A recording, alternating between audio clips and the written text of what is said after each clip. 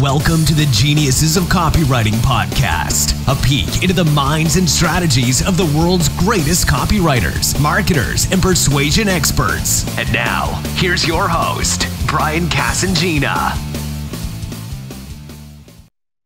Hi guys, welcome back to the Geniuses of Copywriting podcast. It's my absolute pleasure and privilege to welcome the one and only David Deutsch here to the podcast. He's one of the legends, all-time legends. If you study copywriting at all, you will know this man's name. And he's got his start on Madison Avenue back in the day at Ogilvy and Mather. If you know those names, you know that's a steeped in direct response history. Then he went from Madison Avenue more into a direct response copywriting environment. He's worked with companies like Agora, Rodale, and others like that. He's working with plenty of different companies and plenty of different copywriters working on their copy and making it to convert higher. So when you think of top copywriters, it wouldn't be the Geniuses of Copywriting podcast without this man here. So I really appreciate you coming on to the call today, David. Thank you very much for joining us. How are you today? I'm great. Thanks. It's my pleasure to be here. Yeah, thank you for coming on. Yeah. Well, that was just a couple of basics that I know about you, but I'd love to hear more about what you're doing and where you've come from and how you got to where you are today, because it's a rich and interesting story. Well, I kind of fell into where I got today to some extent. I started working at Ogilvy and Mather and was in the word processing department. And kind of went, I'd like to try my hand at writing this stuff. Yeah. So I got some experience doing that, worked my way up and became a copywriter at other, ad agencies. And one day I discovered Jay Abraham. And I was like, wow, this is like, advertising can be accountable and advertising can sell stuff directly. This is so exciting. And Ogilvy kind of prepared me for that a little bit because Ogilvy he was Madison Avenue TV commercial kind of guy, but he had a direct response side of him. He loved direct mail. He used it. And so when I discovered Abraham, I was like, I want to do that. I want to work with companies that sell stuff directly. And I kind of wanted to be a junior Jay Abraham and wound up getting more into the direct response copywriting. And then I worked with Jim Rutz, who gave me some great training in direct response copywriting. And then I started doing stuff on my own for clients like Boardroom and Rodale and Agora. And that's what I'm still doing today. Except now, in addition to doing writing, I also work with a lot of companies to help improve their writing capabilities, work with their in-house writers. Sometimes I work with their freelance writers to take the copy to the next level.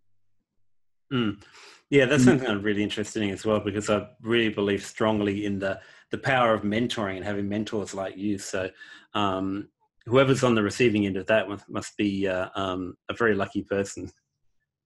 Yes, a little bruised. Probably someone there are those that might say, but that's the whole, the place that really interests me, right, is not so much teaching people this technique or that technique. Like, yeah, there are interesting techniques you could use. Here are the 5 ways to open a story, 5 ways to do this, sell benefits, don't sell features.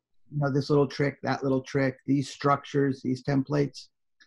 But a lot of it, so much of it has to do with the mindset when you're writing, and if you ever talk to someone like, Gary Halbert when he was alive, right? Gary Halbert talked the same way he wrote, like he could sell you something in person. And that was the way he sold it on paper. Yeah. And I think so many people, when they sit down to write, they get into this writing mode. Like, oh, headline. I have to do this type of headline. This is a killer thing and it's going to be great, and pile on the benefits. And they don't think about what they would do if they were just sitting across the table from someone someone they cared about, even trying to convince them to take this action, to buy this product. They wouldn't be so hypey. They wouldn't be so saying things that make people roll their eyes. You know, Yeah. It reminds me of an exercise, and I would have paid dearly to go to a seminar like this, where Gary Halbert at a seminar had all the attendees write a letter, like 2 letters to their mom, like one like I love you, mum, and one I hate you, mum, and it was designed to get that emotion out and really write to a person that you care, rather than just using the mechanics of direct response, which work, but they're just a framework. Yeah, I was at that seminar too. It was a very powerful. Wow. Gary makes you put a stamp on it. But that's true. It's like people have this amazing ability to persuade inside them, right? They've been persuading ever since they were a little baby, crying to persuade people to take care of them and pay attention to them. And they, and every day we persuade people to go to this movie, to marry us, to go out with us, to complete this job for us. In a million ways we persuade people. And then we sit down to write, and we kind of get into writing mode, like we're back in school. It's like, I got to do this. Don't forget a lot of benefits. Got to make the benefits as big as possible. And we don't think about all the ways we build trust, all the ways we become credible and likable to people in copy, and how much more important that is. We buy from people we like and trust. We don't buy from the salesman that makes us the biggest promise. Yeah, true. And that's what I found when I've done some direct sales jobs, door to door or over the phone or whatever. This is back in the day. I learned early on, and this is probably 10 years ago, that it was all about the mindset, which is what you mentioned before. If I just pulled out the phrases and sayings that the sales organization taught you and just tried to kind of slam dunk everyone into the sale, that didn't work. But when I think when I really spoke to that person as one human to another, that was something along the lines of the mindset that you're talking about. Yeah. And it's amazing what happens when you do that, and that's what really great copy does. And it's a scary thing to do, because you're kind of like, giving up all these things that you've relied on for all these years. Yeah. The manipulation of words in certain ways, the making it sound like this sort of thing is supposed to sound. And you're kind of like going out on a limb, taking a page to build trust, or to initially build trust or some kind of credibility in a headline, rather than, here's all the money you're going to make, or, we're really going to cure arthritis with this thing, or whatever it is. And a lot of my working with people is, it takes a while to break people of that habit. It's like, is this it? No, this is why that's not it. This is why, try it again. And then, you break through. And, that can be a painful process if your ego is attached to your writing. So what's the kind of way that you, when you're working with a writer, you help separate their ego from, just as you just said, get their ego out of the way so they can really communicate with the other person? Yeah, well, that's an interesting question. I think the people that are the best, become the best writers, are able to do that inherently. They're not identified with what they write. They don't see what they write as being them. I mean, it hurts, right? You want the person reading your copy to like it. You want David Deutsch to like this copy that you just wrote. But, it's kind of like going to the gym. The pain is what builds the muscle. It's like, oh yeah, that hurts. Yeah. So good. I'm building muscle, and, sometimes it's just kind of talking to them about that and saying, listen, I'm going to be hard on this. And, I'm not always going to remember to say nice things about it. you're working with me because you're a good writer, right? Like, we know you're already like at a certain level. You can write, you can do the stuff you've been doing. But to go to the next level, it's kind of like you've got to, you know, die to what you were before and be reborn. Not to get into too much into religious, you know, iconography, but it's kind of like that. You have to be reborn again, and you have to let go of that stuff that you've relied on and that you've gotten damn good at. You know, the people that I work with, they're pretty good at, you know, piling on benefits and you know, doing all that stuff and using the formulas and all that. But to get to the next level, they've got to kind of let go of that to some extent. Yeah, you're right. It takes a brave writer, because you know, you're looking at creating a marketing piece without all the elements that you've been trained that have to be there. Otherwise, it's going to be a flop. So, do you find that? I imagine you find that people are somewhat resistant to this. Are they? Can they be coached over the line, or do they take a lot of work, or do they sometimes surprise you in the way they come along, or is it really hard work for a mentor like you to get people to really embrace this mindset? Yeah, no, I wouldn't say it's hard work. I think it's just like you said, it takes a certain degree of courage. It takes a certain degree of, you know, like getting knocked down and coming back for more. You know, it's that's not it yet. You know, here's why it's not where it needs to be yet.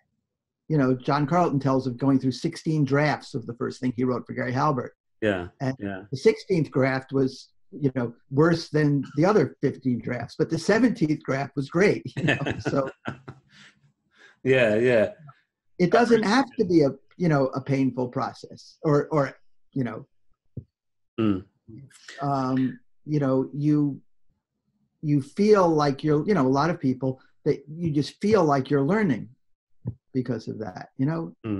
If it was easy, it wouldn't be, you know, it wouldn't be what needs to be done. It wouldn't be working, you know. You're gonna feel that breaking through, and as you say, it does take courage to kind of face the ways in which your writing isn't there yet. You know what I mean? It's funny, people come to someone and say, I want to be a better writer, I want to get to that next level, A level, or, you know, whatever.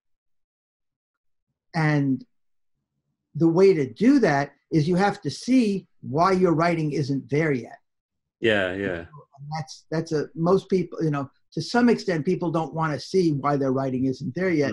They just want to know what they have to like pile on top of it to make it be there. They want to hear, you know, because this is what a part of me wants to hear. You know, your writing's already perfect, but to go to the next level, you need to do this and do this. Right. But that's like, it's never the case. So, you know, the other thing too, I think, is it's kind of like with music, where you can tell when something's out of tune. You know, to some extent, what we're doing is training the writer to tell when his writing is out of tune. You know, so that they hear it, they see it. Because that's what writing is, really. I don't know that my first draft is inherently better than anyone else's first draft, but when I read my first draft, I could see what it needs. I can hear, they're not going to believe that. That's too dissonant. I need to do this. And so I know how to revise it.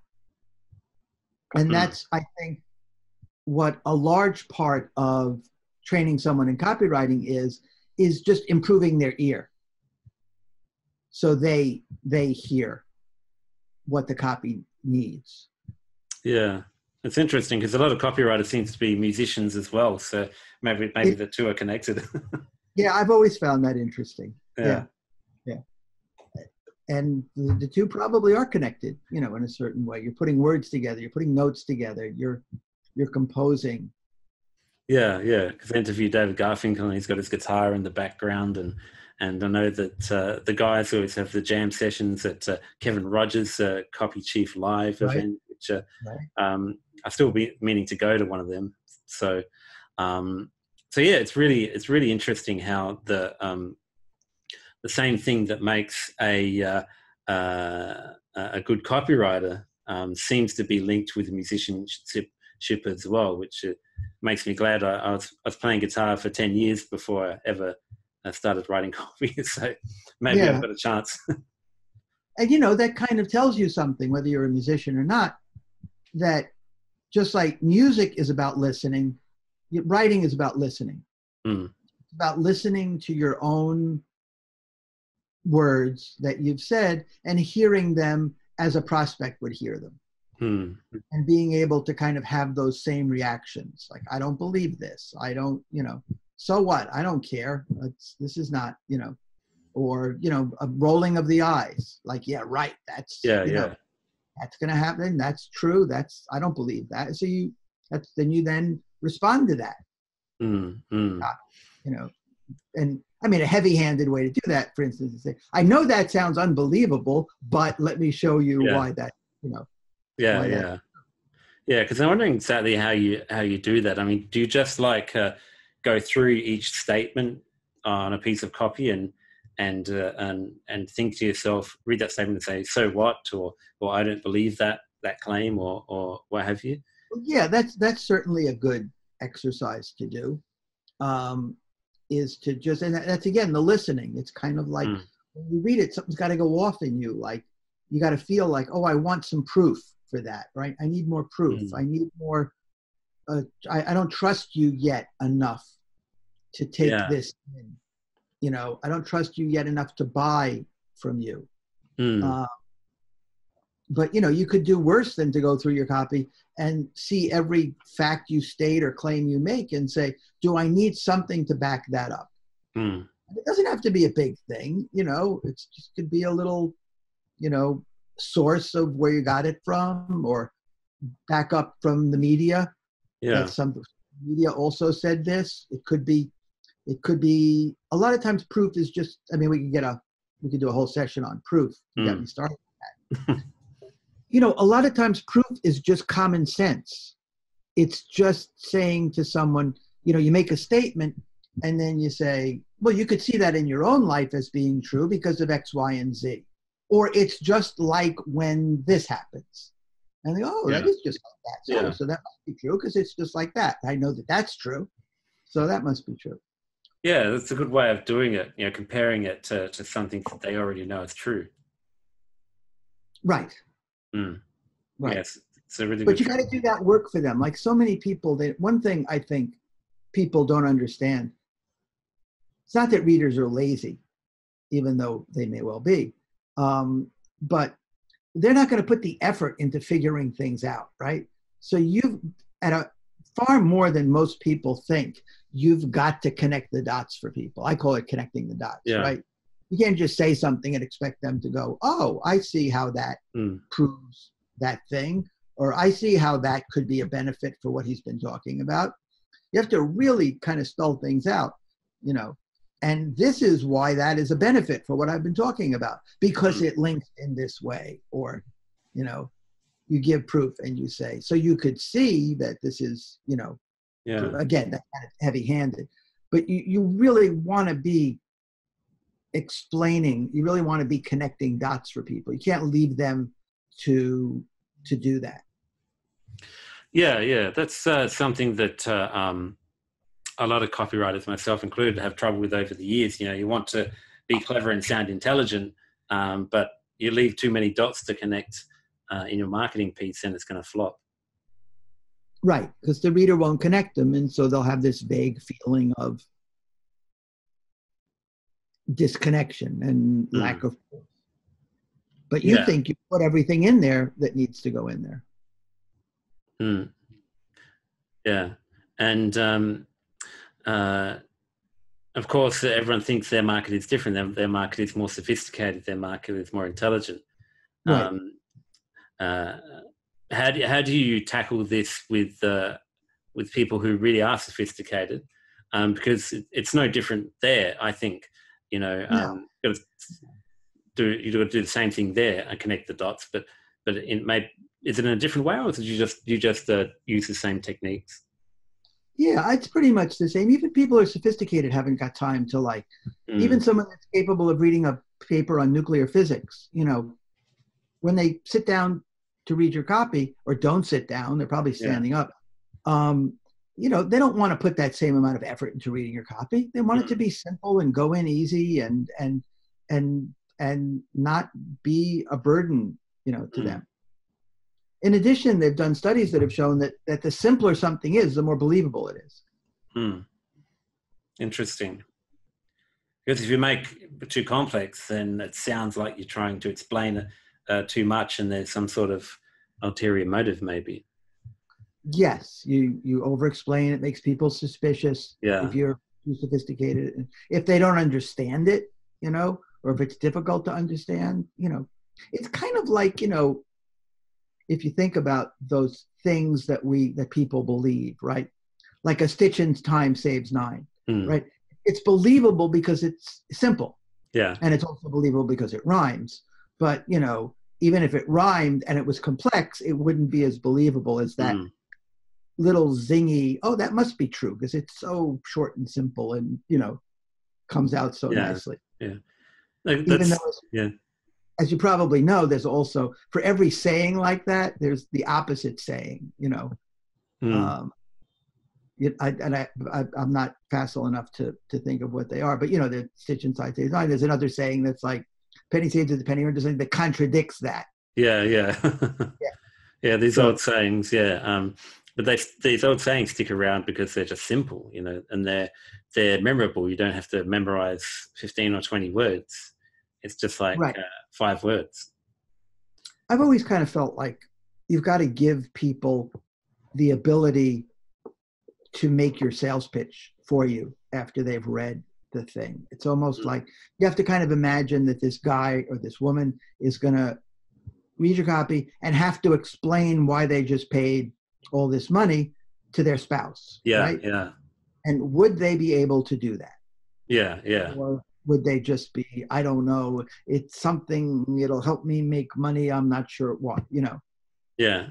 Or would they really be able to have a very logical, you know, simple argument as to why it's unique and why it's worth that money? And if you kind of aim for that, that's a great way to write copy. And it's also a great test. You know, you give it to someone to read, you say, okay, tell me why I should buy this. You know, if they give your argument very logically and coherently and compellingly, you go, oh yeah, I did my job. But if they just sort of say, I don't know, it just sort of sounded good and it could make me a lot of money or whatever. Yeah. I'm not sure how, something to do with, you know, reselling, you know, postage stamps or something. Yeah. Then, you know, you don't have that. Your copy isn't that powerful. And a lot of times, of course, the beauty of that too is a lot of times people do have to explain a purchase to their spouse. And if they don't, they kind of have to explain it to themselves. You know, if you've kind of emotionally got them to want to buy, they still have to have a rational, as you know, argument. And so if you make it they're being able to do that, they'll be able to explain to themselves why they're paying all this money for this thing you're selling them. Yeah. Is this something that you largely tackle in the big idea or the hook? Because I know some of the big ideas that I've seen from Agora over the years are really don't just explain the offer to the reader, but they allow that the purchaser to explain the offer to someone else. Like one was PABXs and the phone lines going across America, and it was a new railroad across America. That was the metaphor that they used to explain this communication system, and that gives the purchaser a way to compare it to a known variable, to their husband or wife. Right. That's just what we've been talking about. You're absolutely right. They can then say to them, "Sweetie, this is like This is like the railroad was." Yeah. In the old days, connecting all these things together, right? So the communication system connects everyone together. That's why you bought it. Yeah. Right. And so that's just like the railroads were a huge investment opportunity. You know, this is a investment opportunity for us. You know. Yeah. So that gives that that argument to the purchaser who may not have been, creative enough to come up with something like that by themselves. So you've got to give that to them. That's what you're saying. Yeah. So how do you come up? How do you come up with something like that? This is something that I've really focused on learning how to do in the last couple of years, since I've really been studying Agora and their big ideas. How do you come up with that hook or that big idea that really helps explain everything in such a simple way? I mean, it's not something you can sort of explain in minutes, but right. But, well, there's a couple of things. One is, and I've got like a whole course on this in terms of creativity, which is a kind of a systematic way of going about generating ideas, right? So you look at this thing, this PBX system, and you go, okay, what do I think of when I look at this? Like, what associations come to mind? Well, it looks like spaghetti. Look at all these networks connecting each other. It looks like, like a maze, like a puzzle. It kind of looks like a map with all these things going across. I don't know. It almost looks like a railroad map with all things kind of, going like that. Oh, railroad. That's kind of interesting because the railroad was originally high tech. Yeah, back in the day, Back in the day, and was a huge investment opportunity. So I know what I'll do. I'll take this and I'll relate it to, the railroad. And I'll say it's like a new railroad going across America. You just have to kind of you just have to keep asking your mind questions, because if you just sort of sit there and try to think, what's a big idea that I should do, your mind will just wander and not necessarily do anything. But if you really keep asking, like, and that's part of what's in my creativity thing is it's like a series of questions you can ask. Like, what's the opposite of this? Like, well, the opposite of connecting is disconnecting. How could I have a big idea with that? And well, you can do something like, the disconnection of America. America has become disconnected, and this is going to connect it again. So you're starting with the disconnection. I mean, that's a stupid idea, but you get the idea of how you can. I got the principle for sure. Yeah. Do the opposite of things. Like, I always loved that great Arthur Johnson headline where everyone saying, everyone knew you shouldn't drink coffee and you shouldn't smoke cigarettes and you shouldn't eat bad food and you should drink a lot of water. And he did the opposite. He came out, he did the opposite for a promotion for Dr. Douglas, because Dr. Douglas was very skeptical about all that stuff. So, Dr. Douglas said, you don't have to drink all that water, and it's all right to drink coffee, and you don't have to exercise yourself to death. And it was great, because that's what people want to hear, of course. Yeah. And it's different from what everyone else is saying too. Yeah, and it's so different from what everyone else is saying. So doing, kind of, again, that kind of question, what's the opposite of this?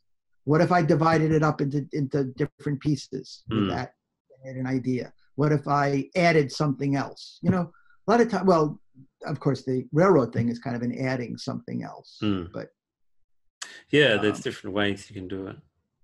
A lot of times adding something else is like current events. You tie it into, something that's going on right now, or you tie it into a celebrity or something,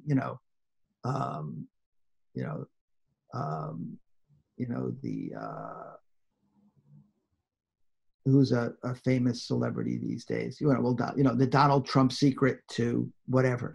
Somehow, it connects to Donald Trump because it's, phone lines, and Donald Trump's always on the phone. I don't know. Yeah. Whatever it is, I know Agora's used Trump in something or other there. Right. That's our thing. If we can find a way to bring in Trump. Something about the wall, maybe. Building celebrities are another thing. The celebrity secret. People always want to know, what is it celebrities are doing? And sometimes you just think, let's find a way to tie it into this, right? Like, don't be too quick to reject things like the celebrity secret. Like, go out and see how it, like maybe celebrities were the first people to get these new PBX phone lines or whatever. Maybe there's some way that, that we can tie celebrities in general, into, because they're using it or they're affected by it or something. Yeah. And you mentioned the right current celebrity and then everybody knows them. It's an instant connect. And I've got a slightly ulterior motive for this, because I've just started working on a big package for a client, and I'm at the big idea stage where I want to come up with that one hook that I can base the whole thing around. So you've given me some great ammo to do that. That said, it's kind of funny. That said about the importance of asking questions and active thinking. At the same time, what also works is a period where you don't think about anything. You just sit quietly, almost kind of meditatively, and just let whatever comes into your head come into your head. And which is, of course, why people have ideas in the shower, because that's inherently how people are when they're showering. They're in a sort of meditative state. The water is coming down like a waterfall, and all of a sudden this thing comes to them. So at the same time you do that question and you do that active stuff, it's good sometimes to also just sit quietly and see what comes to you. Yeah, it could be a waterfall of PBXs across America or something like that. Right. Because I like the best ideas I've had kind of have popped into my head, when I've just been quiet or, It's never when you sit down and think, I'm gonna think of a big idea. I'm gonna think of an amazing idea. That's not how it works. I've never done that successfully ever. I don't think. It's always, like you say, when a random, like I'm in the shower or thinking about something else, especially if, you're not focused, watching TV or something, you've got that meditative state. That's when it tends to happen. Yeah, but you have to have the preparation. You have to have, activated your mind, your subconscious to be thinking about it, which is things like, oh, what does this remind me of? It reminds me of trains. Oh, this, oh, look like spaghetti. How can celebrities, be part of it? And then you kind of go off and just kind of sit quietly. And hopefully into your head pops, the new railroad across America. Like, whoa. Yeah. But you gotta have done that groundwork beforehand. Yeah. The other way that that I heard from the Agora guys when I was at a event in Orlando was they actually write down on a Google sheet one big idea each day. Doesn't matter if it's good or bad, if it's useful or not useful. They just get into the habit of writing one down. So they end up with like a database of big ideas that they can draw from, and it also gets them in the habit of thinking of these big ideas, even if they don't have a project in mind for that big idea. Well, of course, the brain works by habit. If every day you sit down and come up with a big idea or 10 big ideas, like James Altucher says, and they don't have to be big ideas necessarily, but if you just come up with 10 ideas, your brain will eventually catch on. Oh, every day I'm supposed to come up with 10 big ideas. I should be working on this, in the off hours. It just kind of prepares you and it gets your brain in the habit. It's a great thing to do. It's like writing every day. If you write every day, your brain kind of gets, like, oh, it's time to write. I'm going to get into that mode now. Yeah. That's how I got into this night writing mode, because it's like it's about midnight here, which for a lot of people would be too late to write, but I'm always working at this time anyway, and that's because I've just gotten into the habit of writing at this time. I used to watch TV, but now I don't watch a great deal of TV at all, and I live in Bangkok, and they do have some cable channels, but most of it's in the local language, so there's not a great deal on TV.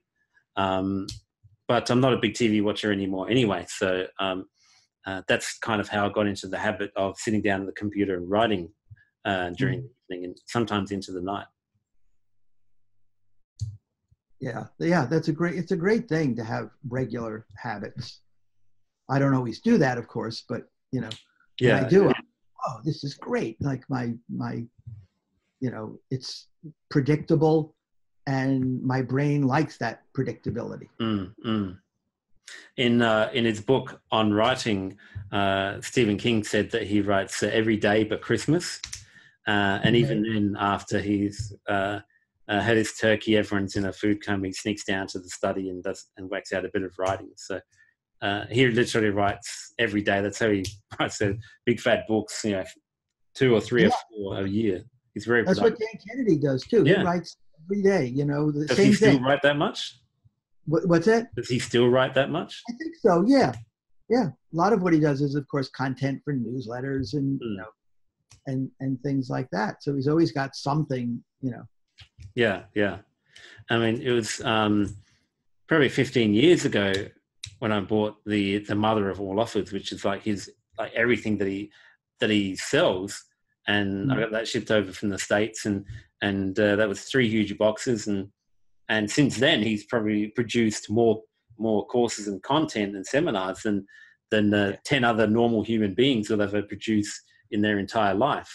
Mm-hmm. So it's a massive body of work, but he's another really productive one. Yeah, it shows you the power of that predictability. He writes every morning. He's got times allotted, to write it. And I think that being on social media as much as I am, I see a lot of people posting their pictures from the beach in Bali and walking through the forest and also claiming to be these 7-figure online entrepreneurs and of course the sitting on the beach is probably only a few minutes of their day. The rest of their day is working on their actual business if they are a high earner. But it paints a picture to other people that all they do is sit on the beach all day and the money comes in automatically and the copy gets written and the business gets run from their phones on the beach, which is not necessarily the truth. So I think that's a trap that people fall into, thinking that they can work 15 minutes a day and then make all this money, when it just doesn't happen that way.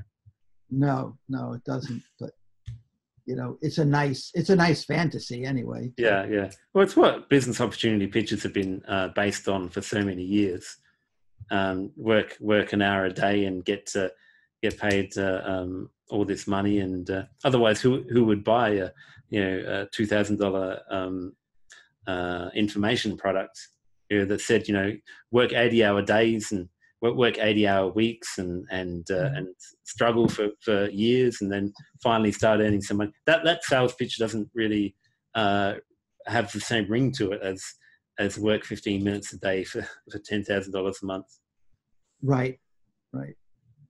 Although, it's funny. There's always, we were talking before about the opposite. There's always a place for the opposite. It's like, for so long, exercise stuff was sold as the same way. Oh, it's so easy. It's only, 10 minutes a day, or, you're not going to break a sweat. And then P90X came out and it was like, you got to work hard. Are you ready for this? And it's like, lo and behold, the opposite also works, because people do like to be challenged, and they do like, part of them knows what the reality is, no pain, no gain, and maybe it's partly that, maybe it's also partly that's a whole other section of the market that hadn't been marketed to, was the people that are okay with it being hard. So and P90X had a big idea as well, but the same thing happens in entrepreneurship. Gary Vaynerchuk is the most famous guy, always talking about hustling or working your ass off, and being so busy that you're always working. And Gene Simmons was another guy who said that. But now, being busy on social media, when you're so busy you've got hardly time for anything else, is seen as being high status. So you show yourself traveling and always working, and if you do down the beach, you've got the laptop and you're typing out a sales letter. That kind of level of activity on your business, where you're not just sitting back and relaxing. That is now seen as a high status person that you should follow on social media. So right. Yeah, the opposite is true there too.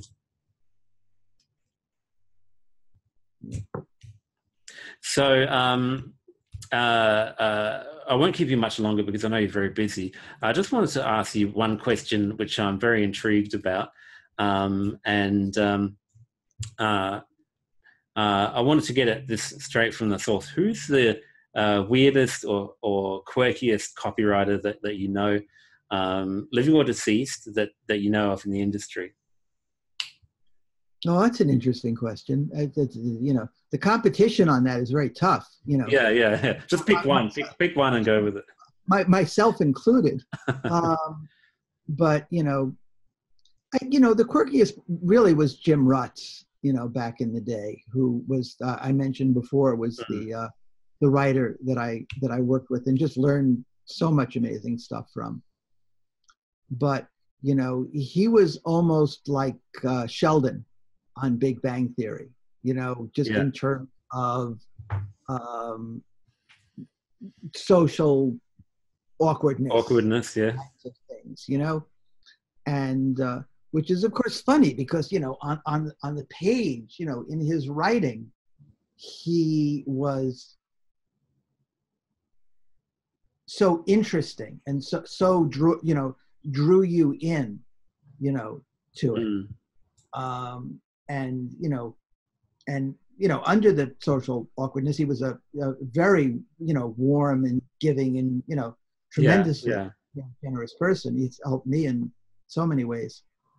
But you always kind of like with Sheldon, you always kind of had to keep an eye on him as to, who may a waitress that he was liable to offend, because he might know you couldn't just say things like that. He sounds like a fun guy, though. He was very fun, and God, he was so intelligent and so interesting. And his writing is so unlike anyone else's.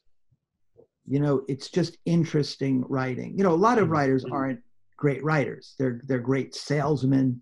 They're great at knowing what psychological buttons to push. But you wouldn't look at their writing irrespective of the selling and the psychological appropriateness of it and say, oh, that's great writing. That's great putting words together. That's clever. That's so interesting how he did that and unexpected. But with Jim, you would just go, wow, that's just interesting. No matter what. He could take any subject and make it interesting. He's got a couple of books. One of them is Mega something, and that have to do with his open church. The other one is the open church, and one of them or both of them begin with a little history of Christianity and kind of how it evolved. And he just makes it into the most interesting couple of paragraphs of the history of Christianity that you'd ever want to read. He does it in such an interesting way that it's so much. So if you can get a hold of his books, do, because I'll check if they're on Amazon. So what about you, David? I know that that what we just touched on here, as awesome as it was, you've got plenty more where that came from. So how can people find out more about you? Let me also say too, by the way, I need to put in a plug for Brian Kurtz is coming out with I guess it's kind of a course based on Jim's, writings and legacy. And everything. So I met Brian in the US. He's really nice. He's very nice. He's very nice. So I would be remiss not to mention that he's. I'd definitely be interested in that. It'll either be out soon, or if you're watching this a couple of months from now, it may already be out. So so look for that. I have to check that out. What about you, David? How can people get on your information? People can go to davidldeutsch.com. That's DAVID, and then L as in Larry, and then DEUTSCH.com. And there's a free report that you can get there, and you can sign up on my list, and then I'll let you know, in addition to getting regular emails from me of interesting things, I'll let you know when my new course comes out. Yeah, because that's the next question I was going to ask. You mentioned a course before. Yeah, it's being put together right now. It's being edited. It's edited, but it's being assembled and gotten ready. So it should be set in about a month, and it looks like it will also include the creativity course that I was talking about. Yeah, will be in there in some way as a bonus or part of it. Or so it's just like a copywriting course. Yeah. Exactly. Definitely. Anyone who's listening to this should definitely be getting on that list, because one of the secret weapons I've used over the years is to get on certain people's email lists. And Brian Kurtz, who you mentioned, is one. Dan Kennedy, obviously, and John Carlton and guys we've mentioned like that. Get their emails and read their emails, because they're not just great examples of what good copywriting is, but you get first dibs on things like this new course and that's coming out of yours, David. So I highly recommend, if you got as much out of this interview as what I did, then go and sign up for that list right now. So I'll drop a link on this on YouTube and on my site and on the. Oh, great. If you're listening on iTunes, it's David L. Deutsch, DEUTSCH. Yeah, very good. And so definitely do that and sign up, and I'll be right there with you. So I appreciate you coming along, David. I thank you very much. Like I said, Geniuses of Copywriting the name wouldn't be accurate if you weren't on here. So I really appreciate the time that you've spent with us today, and the help that you've given us on our project. So I'd like to thank you very much, and we'll have to do this again sometime. No, that would be great. No, thank you for inviting me. I enjoyed talking with you. An absolute pleasure. All right. Thank you very much. Take care. Thank you for listening to Geniuses of Copywriting with Brian Casangina. To get the full transcript and all the resources mentioned on today's show, go to www.geniusesofcopywriting.com now.